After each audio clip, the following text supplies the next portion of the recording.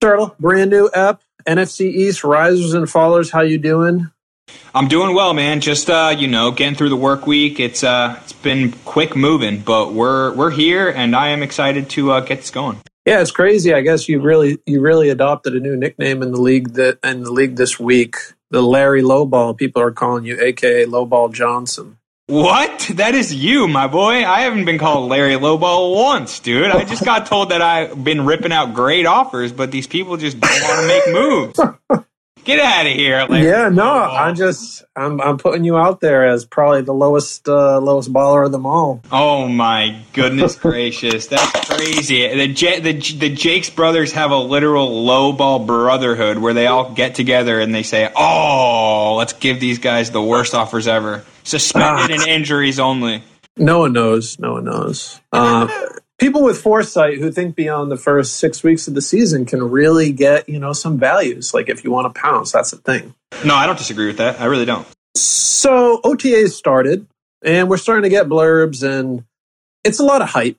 It's a lot of fluff pieces, but it's kind of fun during a downward news cycle when we haven't got a lot of on-field action. We're just, you get little tidbits from the teams, but they don't really say much. They're guarded about it. But now, since reporters are there and there's cameras and people are on the field, things are starting to kind of, slowly trickle out of these camps. What's some of the stuff that you've seen over the past week or so since this started that's getting you a little hype?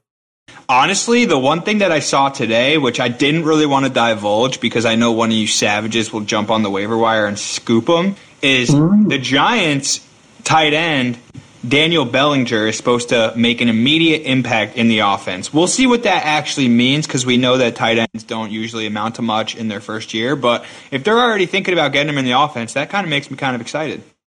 Yeah, I saw that. I saw that little blurb. I look at my roster and I'm like struggling to. I mean, I think I got like an obvious cut candidate. I picked up Jareth Stearns, who was the NCAA Division I leader in receptions, touchdowns, and yards last year. Went undrafted, though. Landed in a good spot.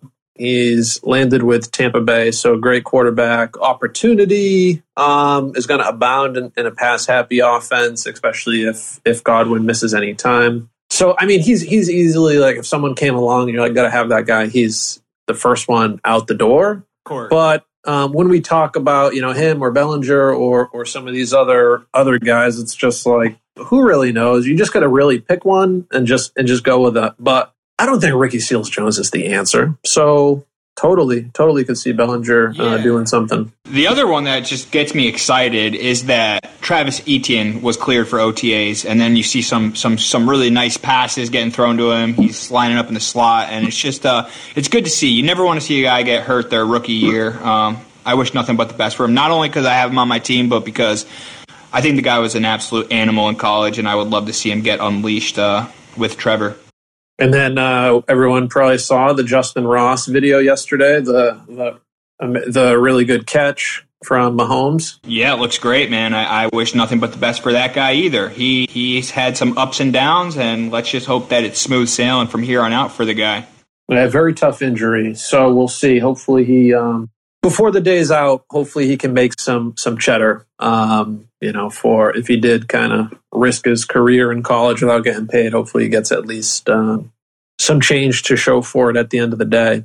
We're at the part of the season where every NFL offense is starting RB is now going to be catching more passes and line up in the slot about 40 times a game.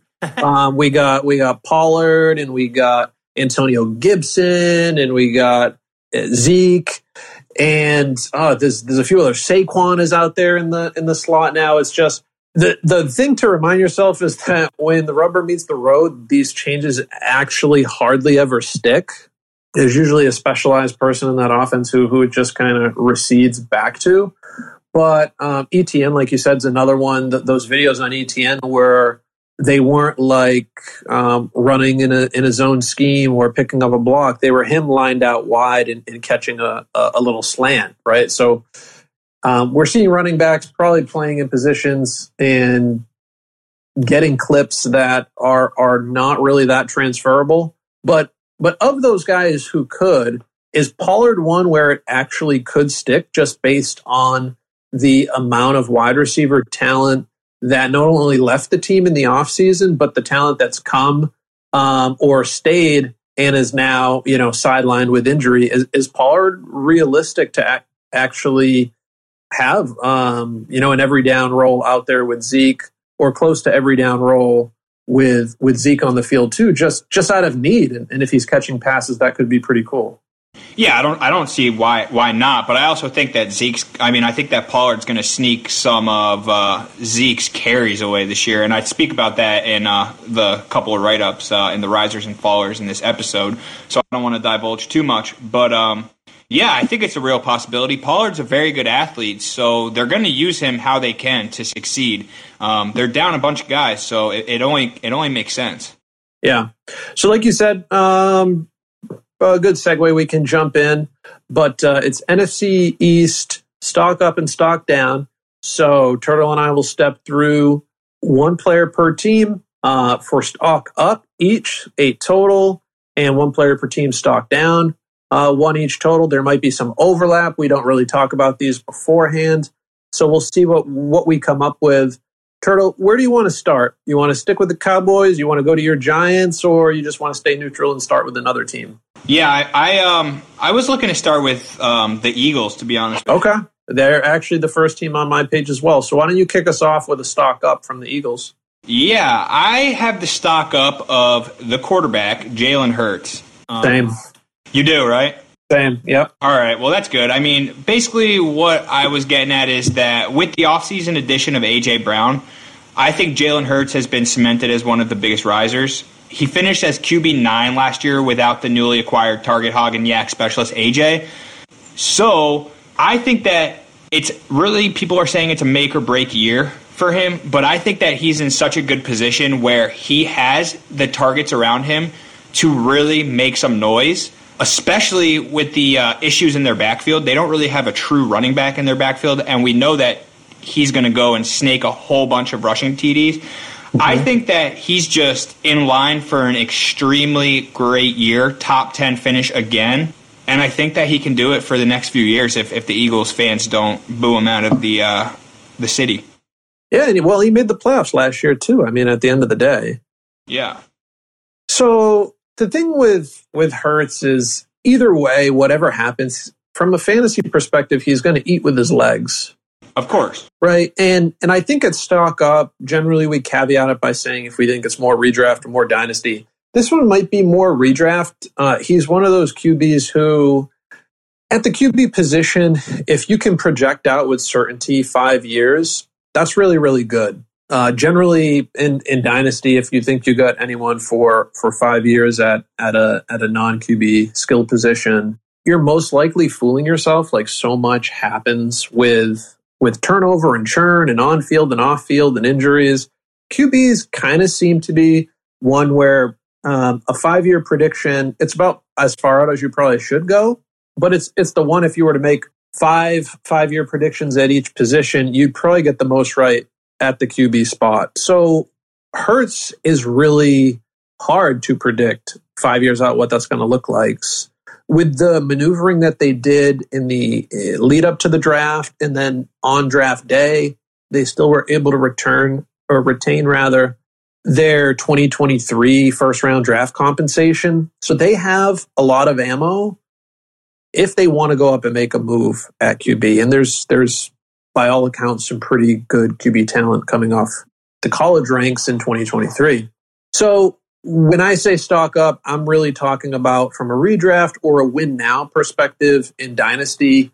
He's not a prolific passer, but he did crack 3,000 yards last year, which when you combine that with the amount of work he did on the ground, like you said, he had a very high finish. So if you go out and you get rid of Jordan Howard and you plug A.J. Brown into the offense, and some of those ground yards and goal line TDs turn into passing TDs and passing yards, we're talking a guy who could tack on another 700 passing yards easy, be up around 3,800, 25 TDs.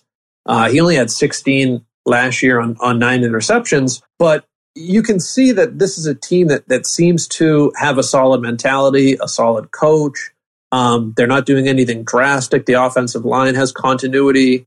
And that's the big thing with Jalen Hurts is that's the first word I wrote was like continuity. And then you talk about the new elite weapon that walked in the door with A.J. Brown.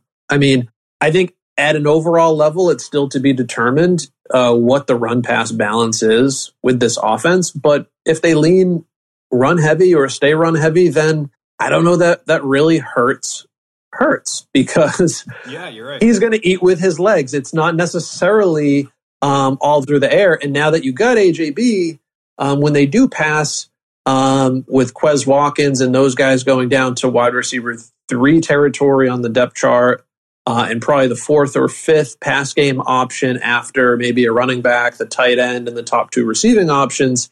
I mean, things might be pretty good from an efficiency standpoint as well. He was 61% completion last year. If that goes up and some yards and TDs start coming across, I think you're in line for another really good season. Now, what that translates to in real life in terms of win totals for the Eagles will ultimately decide the fate of if he sticks around as a long-term QB. So if you're competing this year in a redraft or you're looking for a win-now solution that you can acquire, I mean, I think Jalen Hurts is, even if you have him as your QB1, I think it's a really strong QB1. Yeah, and I think that Jalen Hurts, if he has a really good year, I think then we can look ahead a few years as him being the Eagles quarterback. Yeah. Because, yes, I understand that they have that 2023 first where they could get one of the elite quarterbacks that are coming out of college. But why would they get rid of him if the fans like him, if he's winning games and he's carrying the wide receivers and running backs? It's well, that's the last point. The last point you made is the ultimately determining factor is the winning games. Exactly. Quarterbacks can have really good fantasy seasons. We love them, and they're a 6-10 or a 7-9 team or whatever it is now, 7-10 team. And the front office is like, we'll never get over the hump with this guy at the helm. And they make a change, a real life change. So in real life football, it's going to come down to the amount of wins. Simple as that. They probably care much less about his passing numbers and A.J. Brown's receiving totals than they ultimately do the number in the wins column. So, but you're right. I think if he puts that together and they're a winning team, after this year, you can project out a little more confidently. I think standing right now, it's going to come down to having a good year, both statistically and team-wise. Yes, I agree with you. All right, so let's stick with them and talk about who's heading in the wrong direction, stock down for the Eagles. Yeah, and I honestly think that's Miles Sanders. Okay.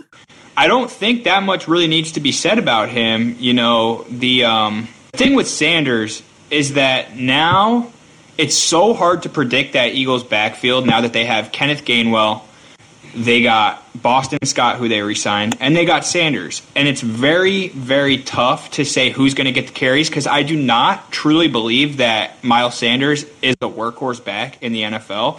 And we saw that from last year. His numbers, his rushing attempts have been going down each year, year over year. And I just think that it's very tough to project where he's going to be this year, especially since he's had so many injury issues.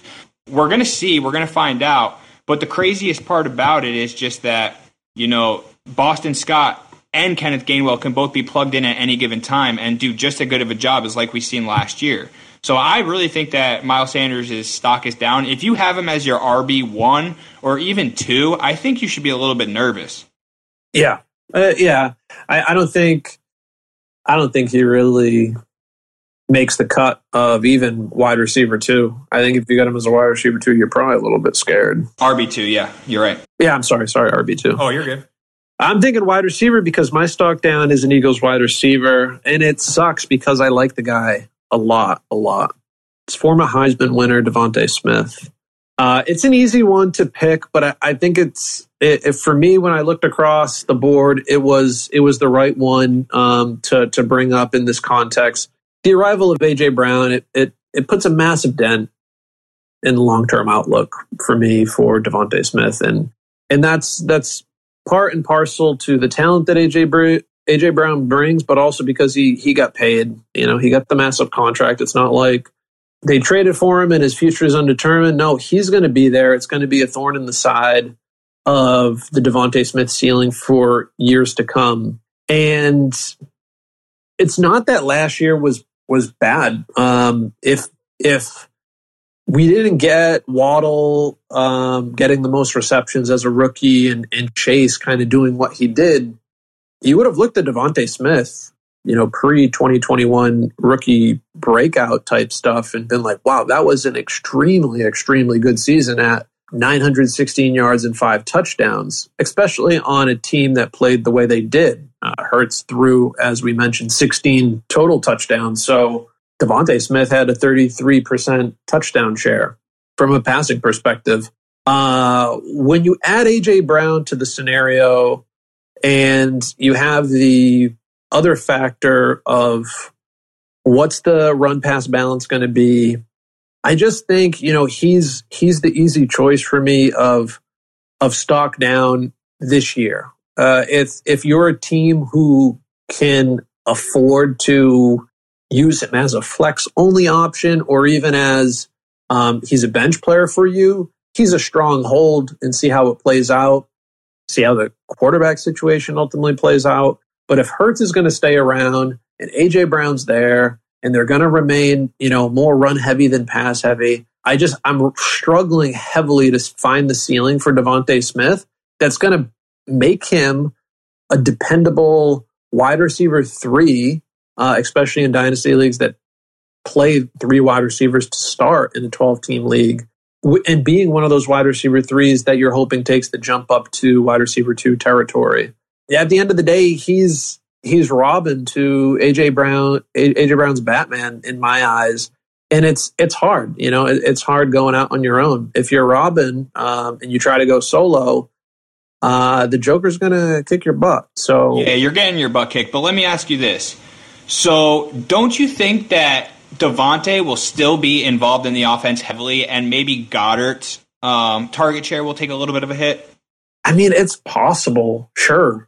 I just don't see why it wouldn't, because both of those guys can be absolutely elite weapons, and they're going to figure out ways to get the ball in their hand. I know that we're not talking up Jalen Hurts' passing ability, but I think that he can do it if he's using it, if he's passing on the short yardage attempts, just getting them across the middle, dumping it off to him, and see what they do with open space. Yeah, he could, but even what you said at the end was going to be my initial response was, I feel like they're going to have A.J. Brown operating in that across the middle area and Goddard too. And if Devontae is asked to run the outside routes along the sidelines in the deep ends, and he's more the higher ADOT guy, and they're trying to factor in A.J. Brown to be the yak guy, the shorter ADOT and after the run, acceleration, break tackles, that sort of thing, which is kind of his bread and butter. Yep.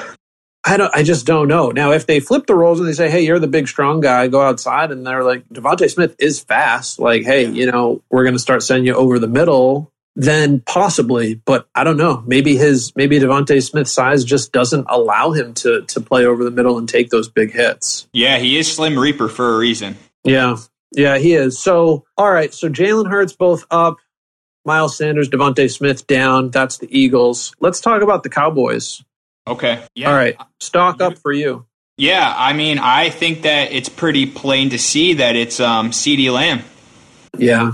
And you know why? It's because, he didn't really break out and get that sophomore elite status. He had a really good year. But now, I'll paint the picture for you. Amari Cooper is on Cleveland. Dak's going to finally be fully healthy and unleashed. And Michael Gallup is most likely not going to be ready for the start of the season, which just leaves an extremely large target share for CD. I think we said it in the chat the other day on Sleeper that we think CD could easily see upwards of 180 targets. I mean, I don't know if that's realistic, but 150 plus, I would say that is definitely possible. I think CD can finally meet his on paper, in quotation marks, dynasty rankings that he's been receiving for the past couple of years. And I think that you're very lucky to have CD as your wide receiver 1, and you should feel very confident. Yeah, I think so. When I was looking at at putting mine together too. It was the quick write down was CD. I ended up changing it to instead the tight end Dalton Schultz. Yeah, I thought about that too. For all the reasons you said, I also thought, hey, this is opening up opportunities for the tight end to be the true number 2 on this team. And he had a great year last year. He finished as the tight end 3 in Dynasty, and we have. I'm looking at our sleeper scoring. It was tight end premium to be a full point PPR, where everything else was getting a half. So depending on scoring formats, it may differ. But he was the 3. He finished with 78 receptions, 808 yards, 8 touchdowns, and I can see each of those numbers going up with the Gallup injury possibly bleeding into the late November, December timeline. Amari Cooper gone, Cedric Wilson gone, James Washington in but injured. Like when I think about, and maybe that's why we were talking about Pollard at the beginning, maybe being the most feasible of the RBs who are actually going to be playing a lot as a receiver, is just because of those names we mentioned now being hurt to some degree or out of the picture. I think it opens up a lot for Dalton Schultz. Like I said, I think he's going to be the number 2 option in the passing game. If you're playing in a tight end premium league, and I think this is good enough for Dynasty. He's playing on the franchise tag. Depending on how things look, he might be one and done, but he could also go elsewhere and get some big money. So I'd be comfortable in both Dynasty and Redraft recommending Dalton Schultz as a stock up. And if we're talking tight end premium, I think he's a sneaky pick for a repeat top 4 finish. Yeah, you know what? I think that both CD and Schultz both have golden opportunities to just be absolute target hogs in this offense, especially until Gallup comes back. Because I think once Gallup comes back, it's going to even it out just a little bit more. They paid Gallup a good amount of money too, so I can see him coming back in and creating some noise. Yeah, he certainly could. He just needs to get his feet underneath him. Of course. Stock down. I'll go on this one. It's not someone I think you or anyone would ever expect me to say. I happen to be the owner of this player, and it's Dak Prescott. Wow.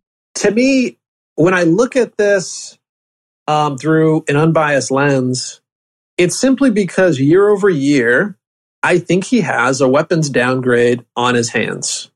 Mm-hmm. CD's there. Like you said, he didn't have a phenomenal sophomore season, and we're putting a lot of stock, especially from a dynasty perspective, into him elevating himself. And I think it's a non-zero chance that CD is not cut out to be a wide receiver 1 in the NFL. And whether that is just talent, makeup, size, whatever, I mean, I'll give him the benefit of the doubt. The dude comes out and says he's still growing. He said he grew a half an inch this offseason. So the guy is still physically growing, apparently. And it could happen. And he could long-term turn out to be a better, more reliable wide receiver 1 than Cooper ever was. But if he moves to the Cooper role and Gallup needs to now take the CD role, to me, that's a downgrade. It's a question mark of if CD can replace Cooper as the 1. I think going from Cedric Wilson, who I didn't know about heading into last season, but I think put together a really nice little season, going over to James Washington, I think that for me is a downgrade over Cedric Wilson. How does Dak really make up for all those factors that I kind of laid out? The way he's going to have to overcome it primarily is going to have to be making up for it on the ground. Mm-hmm. But the question might be, is the OC going to let him run? Is he going to return to his running ways? It was way down across the board in attempts, yards, touchdowns on the ground last year for Dak. He had a pretty prolific passing season. But, if I don't think you can really increase the volume much on the passing side. It was already very, very prolific last year. Now, if Pollard actually steps up and becomes an option in the passing game, that might be some exciting variable that we've not seen and I've not factored in. But when I think just optimistically about, hey, Dak finished at whatever, the QB8 last year or wherever he finished, is he going to make a jump up 2 spots? I can't confidently say he can't. I think he's still a rock solid QB1. He's a great dynasty QB, but he's not someone that I would put a whole lot of chips down on the table to say he is shooting for a top 3 to 4 finish.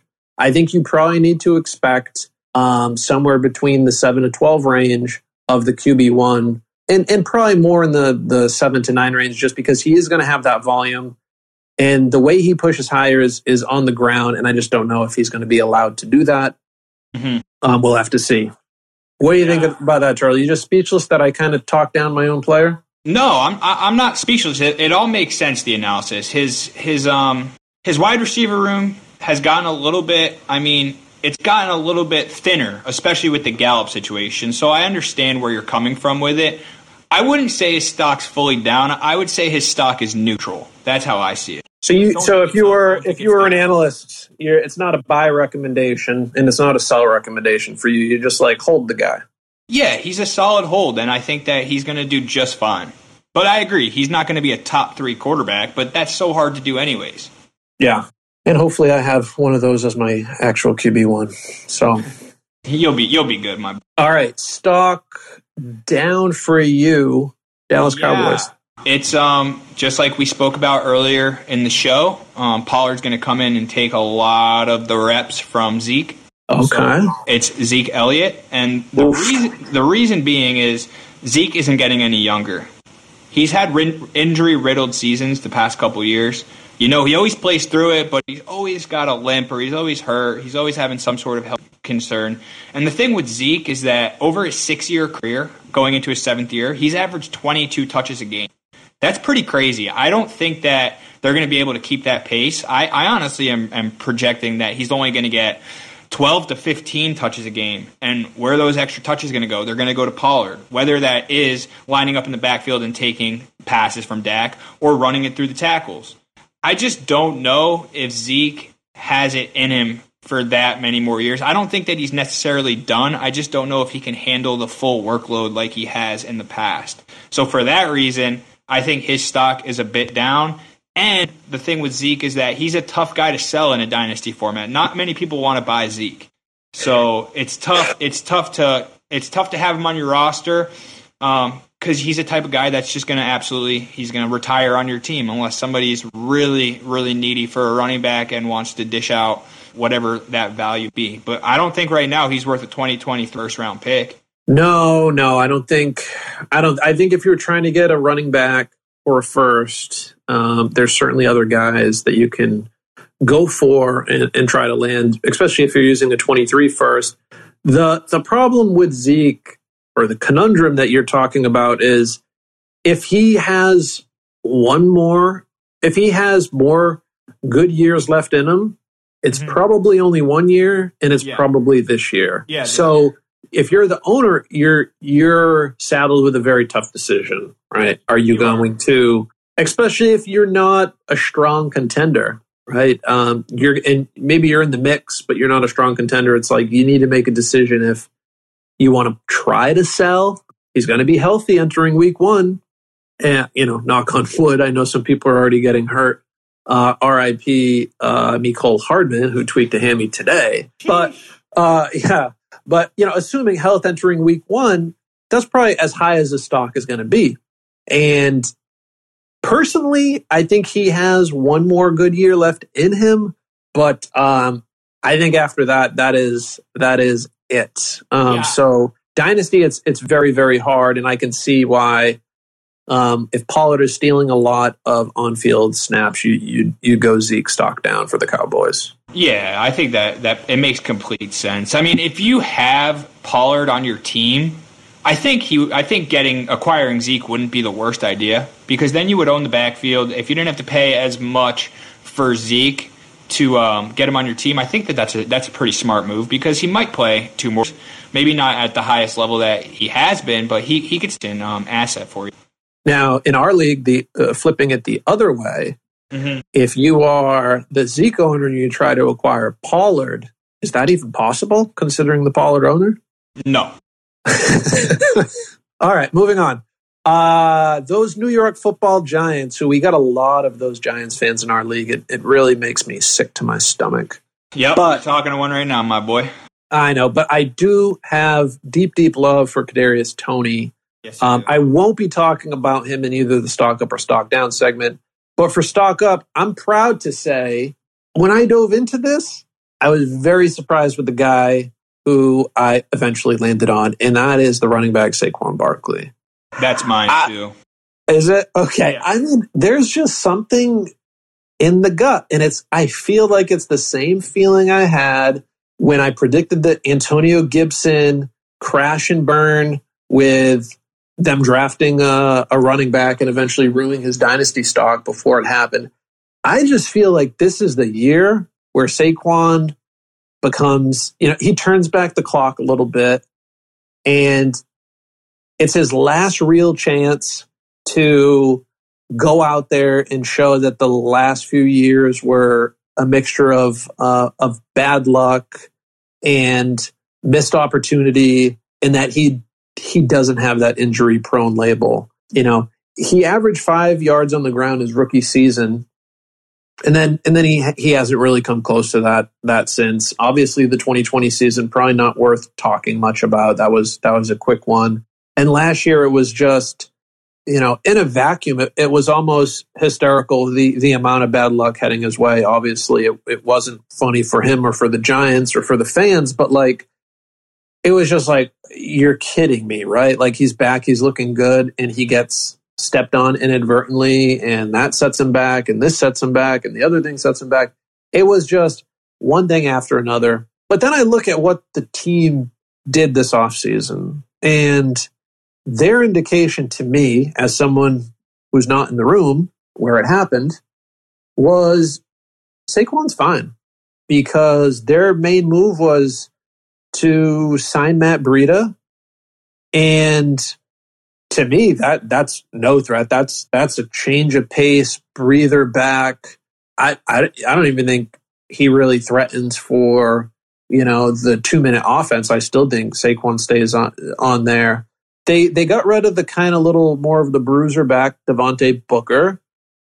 So to me, even goal line, short situations, I could still see Saquon being the flavor of choice for that, even though for his health, they might want to, sign someone who can do those third and short type situations and take the heavy hits. If he's healthy, we know he's very talented. Now you pair him up with probably, in his career, the most talented offensive-minded coach that he's ever had. Another guy we're hearing lining up as a slot receiver, and that's probably not because he's going to be playing many snaps from the slot, but they want him to get reps catching the ball, which bodes well as a talent coming out of the backfield. That's the cheat code for running backs. It's running, obviously, for QBs, and it's catching the ball for running backs.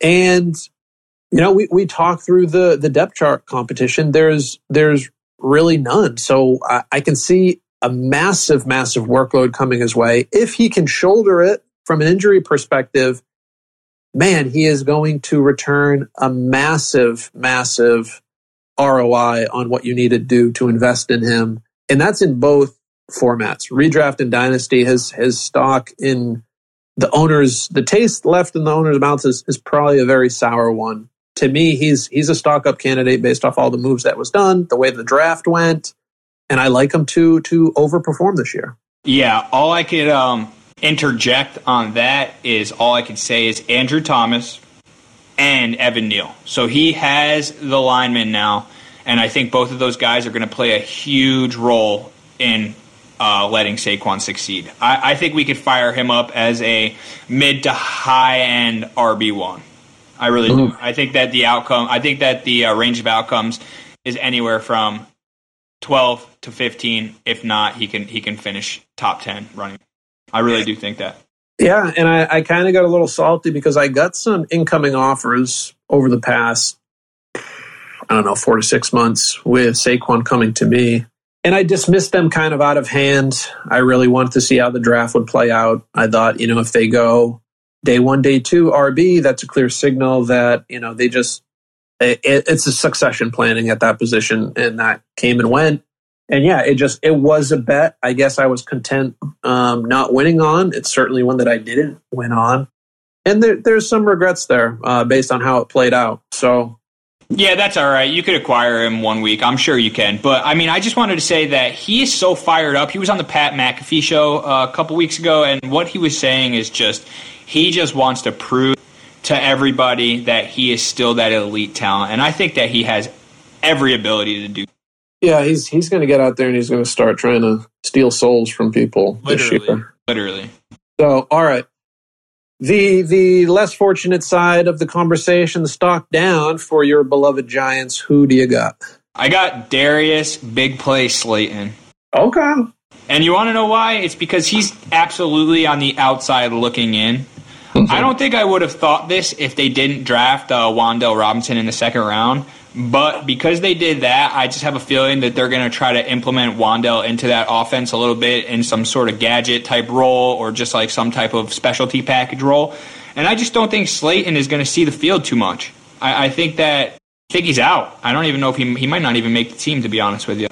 Yeah, I think he could be a cut personally. Me too.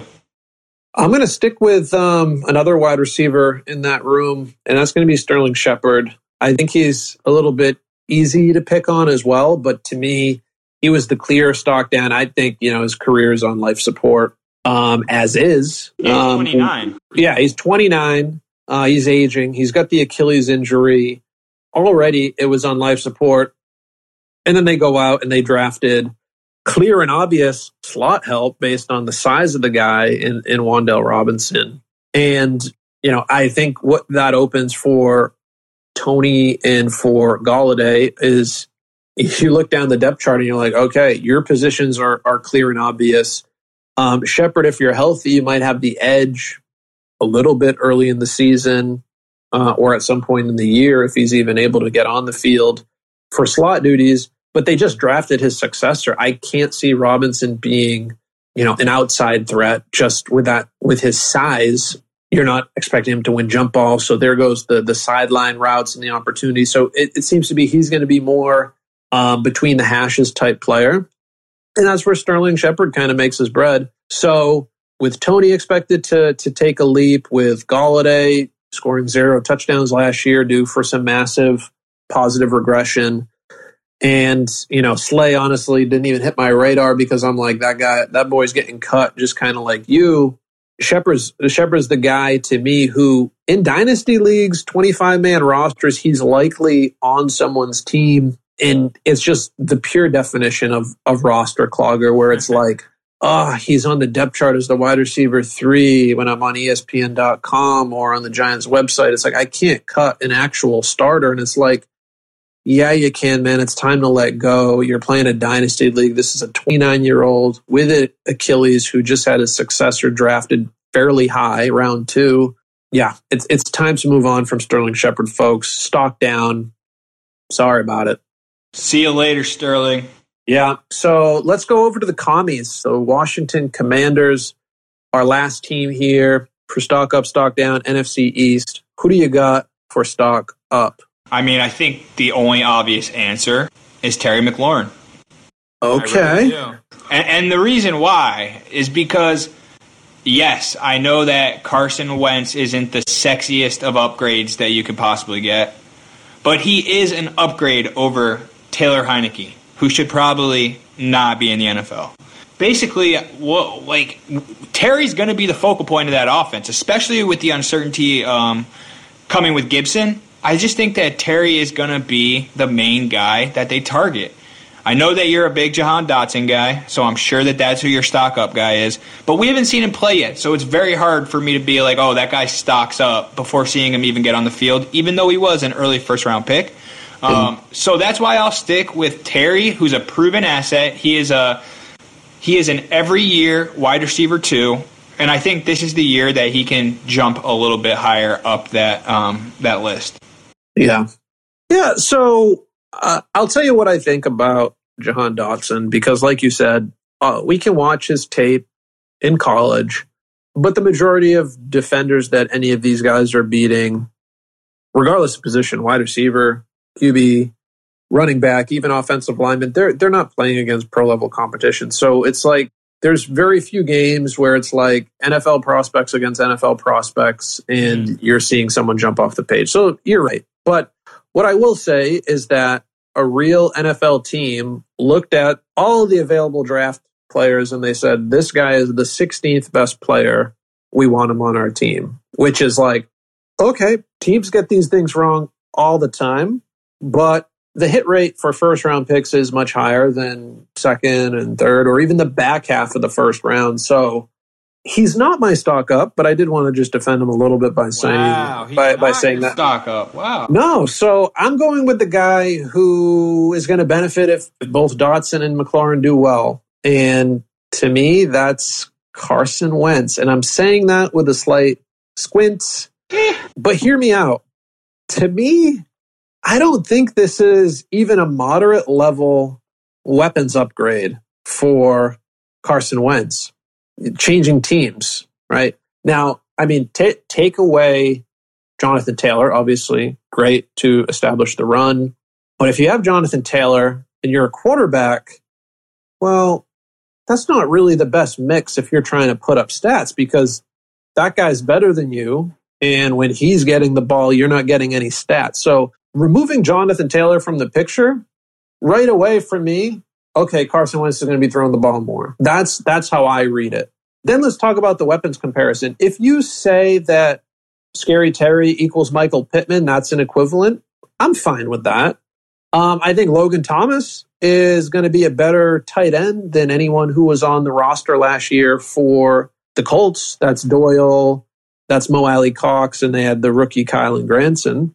I'd say that Dotson, a supposedly healthy Curtis Samuel, that as a 2 and 3 is much, much better talent than what was, Paris Campbell and, gosh, I'm blanking on these guys because Doolin. Ashton Doolin. There's guys who aren't even on the team anymore. Like, he had a ragtag group of receivers. So now you got Dotson, you got a finally healthy Samuel, you got an upgrade at tight end, you got a downgrade at running back, which means you're probably going to be asked to throw the ball a bit more.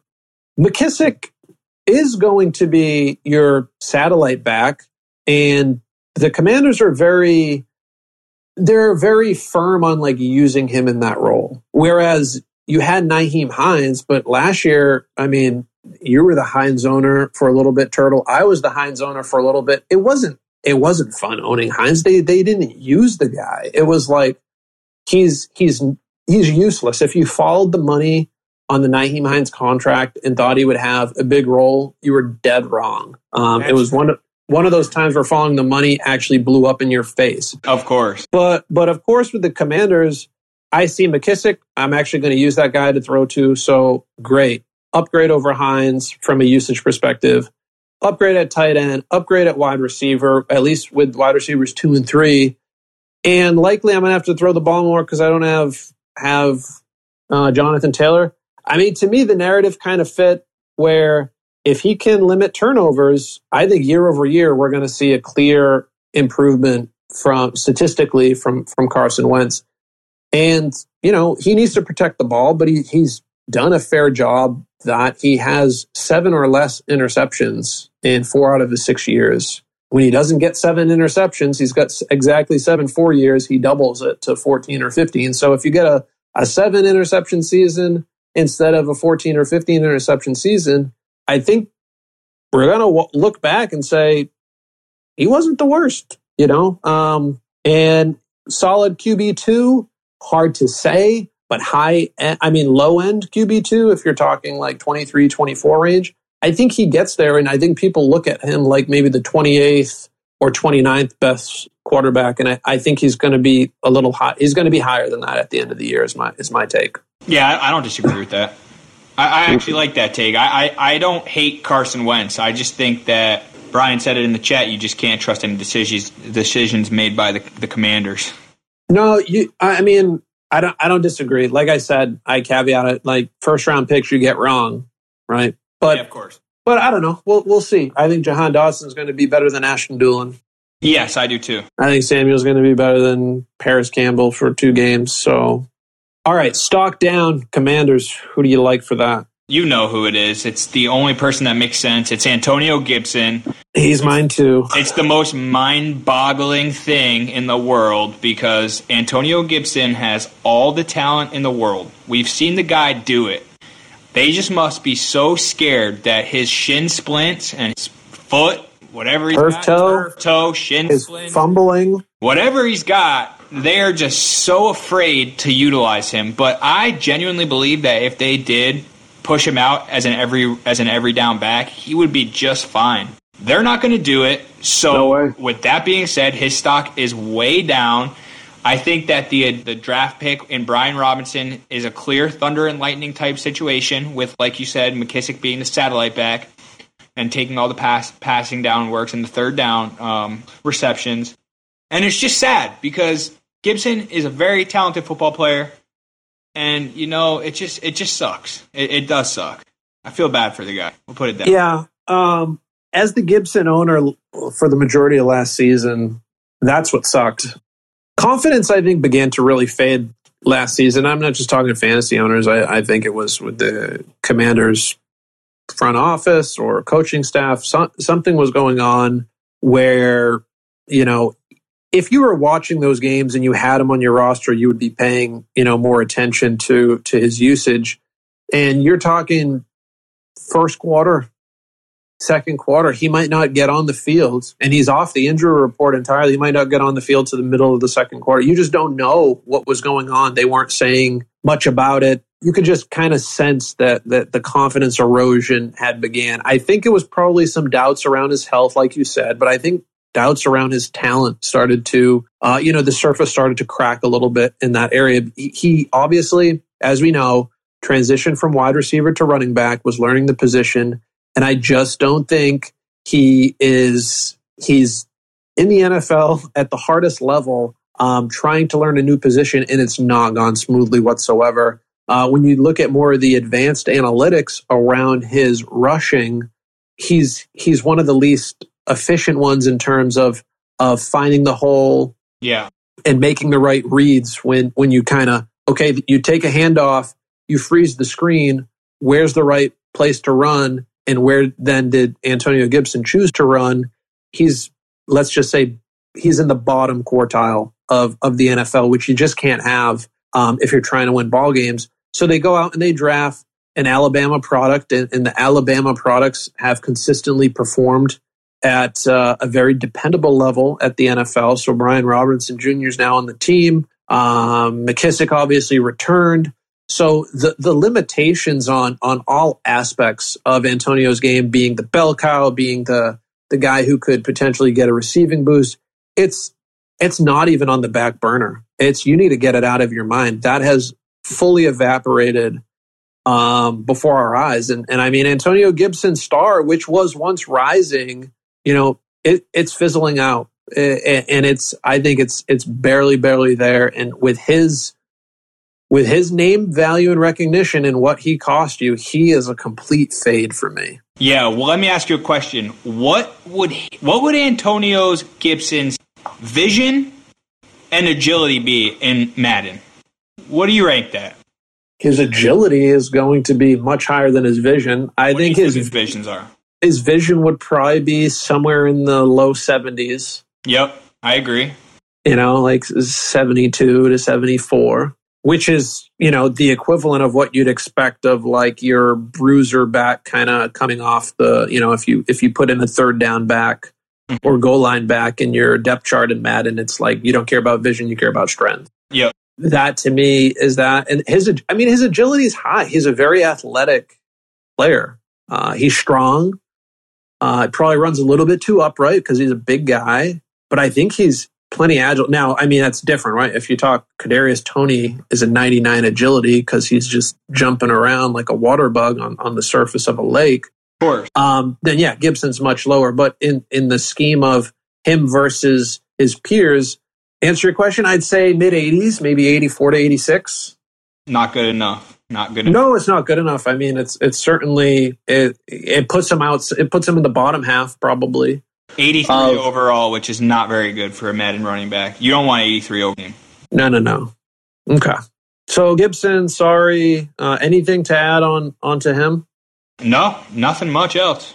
All right. So Wentz and McLaurin up. Gibson, both our choice down. All right. Last segment of the day. NFC East risers and fallers are in the books. We're going to do a take a stand segment. So our formerly titled Make a Case, we've rebranded it to Take a Stand. And Turtle, you're going to take a stand on a guy that we were dogging on in last week's closing segment, 2 out of 3 ain't bad, where we both said we are never going to be in love with DJ Moore. And I'm going to take a guy who in our, that was my challenge to you, and you challenged me with Josh Jacobs because we had a previous conversation earlier in the week where I was not aboard Josh Jacobs doing anything resembling close to what his cost is this year.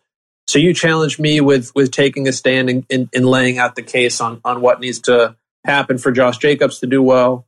Do you want to start or you want me to start? Yeah, let me start it off. Let me get through it.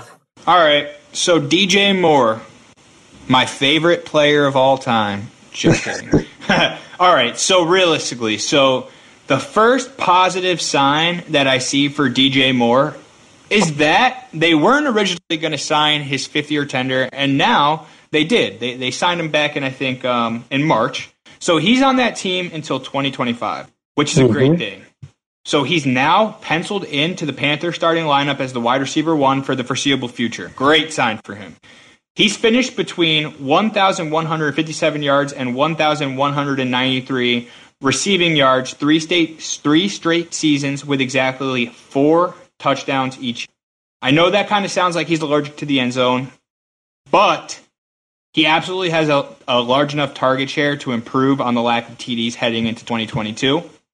I would say that him having a healthy Christian McCaffrey is going to also boost his numbers because teams are going to focus more on trying to not let CMC beat them individually.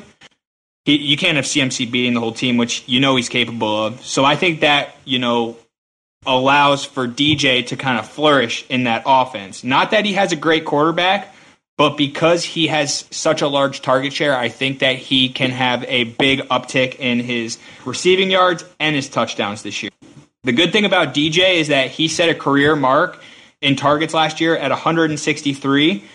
I won't say that they were all quality targets due to the horrendous quarterback play, but that is what it is, So I would say all in all, DJ Moore is a more than reliable fantasy option and should be treated as such. Dynasty managers should feel confident locking them in as a high upside wide receiver 2 with wide receiver 1 potential breakout. I think you will absolutely need to pay more than a 2023 first round pick to acquire DJ Moore since he's getting better year in and year out. And you know what? That is my story about DJ Moore, and I'm sticking to it. I think that DJ Moore is a good player.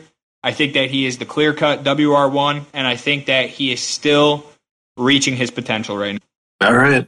And it's really the quarterback that's ultimately holding him back. So if you're trying to buy him, it might be before the Panthers have the draft capital to go out in 2023 and get an actually playable quarterback. Of course.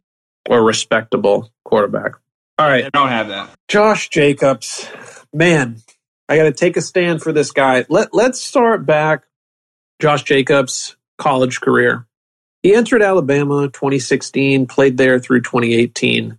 In his 2016 season, he really didn't do much whatsoever. He was dealing in the backfield with Jalen Hurts, Damian Harris, and Bo Scarborough, one of the Alabama backs who, will get to the NFL, but actually didn't get that full feature role. Bo Scarborough, probably one of the only ones over the past few years, but he did have a few good weeks for the Lions back a few seasons ago. Anyway, so Hurts, the main rusher on the ground, and then Harris and Scarborough was banging in a lot of touchdowns. In 2017, Najee Harris joined the fold. It was the same 3. It was Hurts, Harris, Scarborough, Najee, and Josh Jacobs. Damian Harris was the main guy back there, 1,000-yard rusher. Again, Jacobs not really doing much. In 2018, it was a three-way split. You had Damian Harris, you had Najee Harris, and you had Josh Jacobs.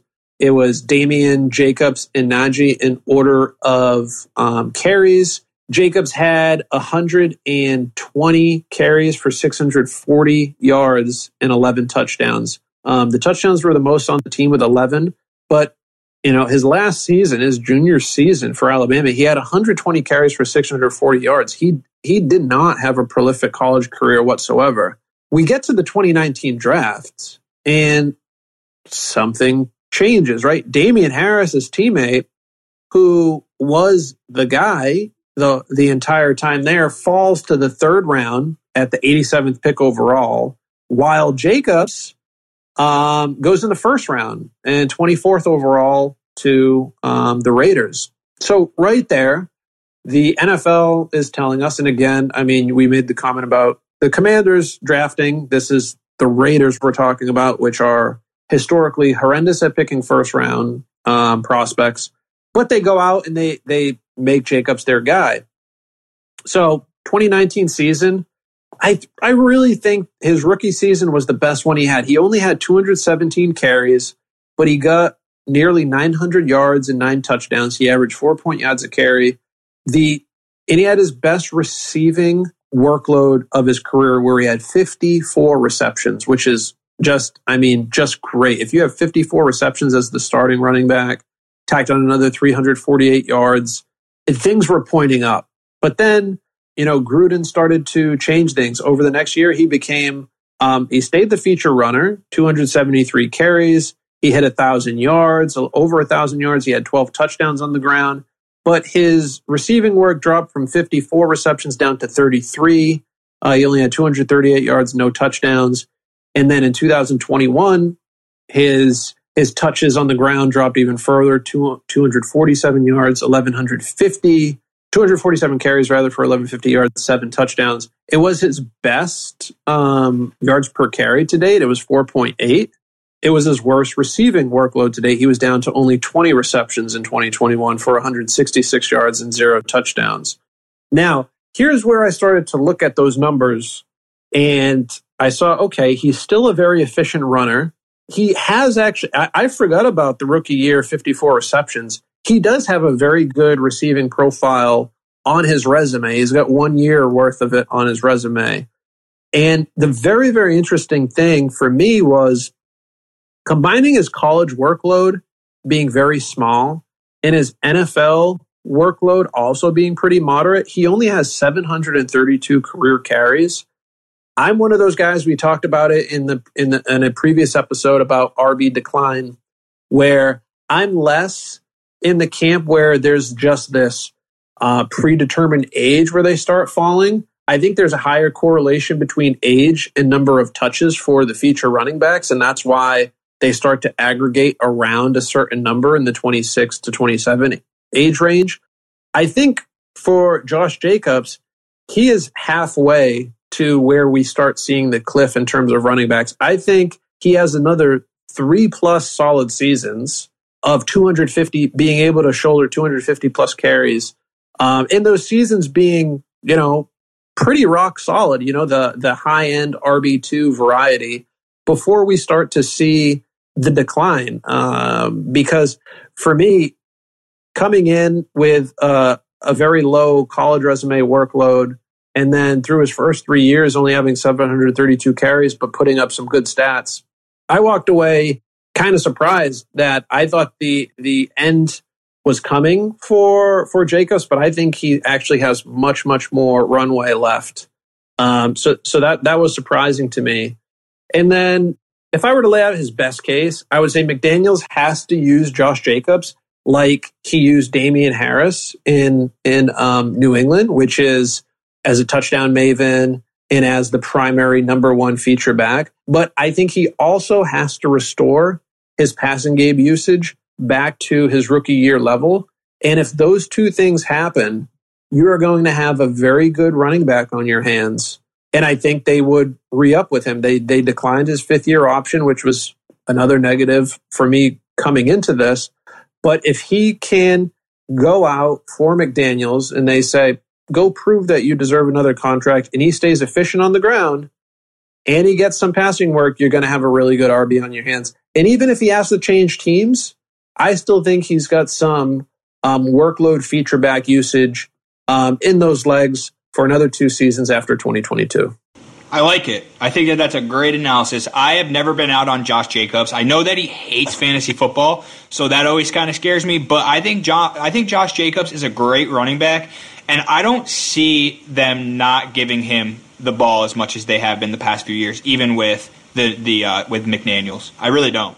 Yeah, I mean, I pointed out he needs the passing game work.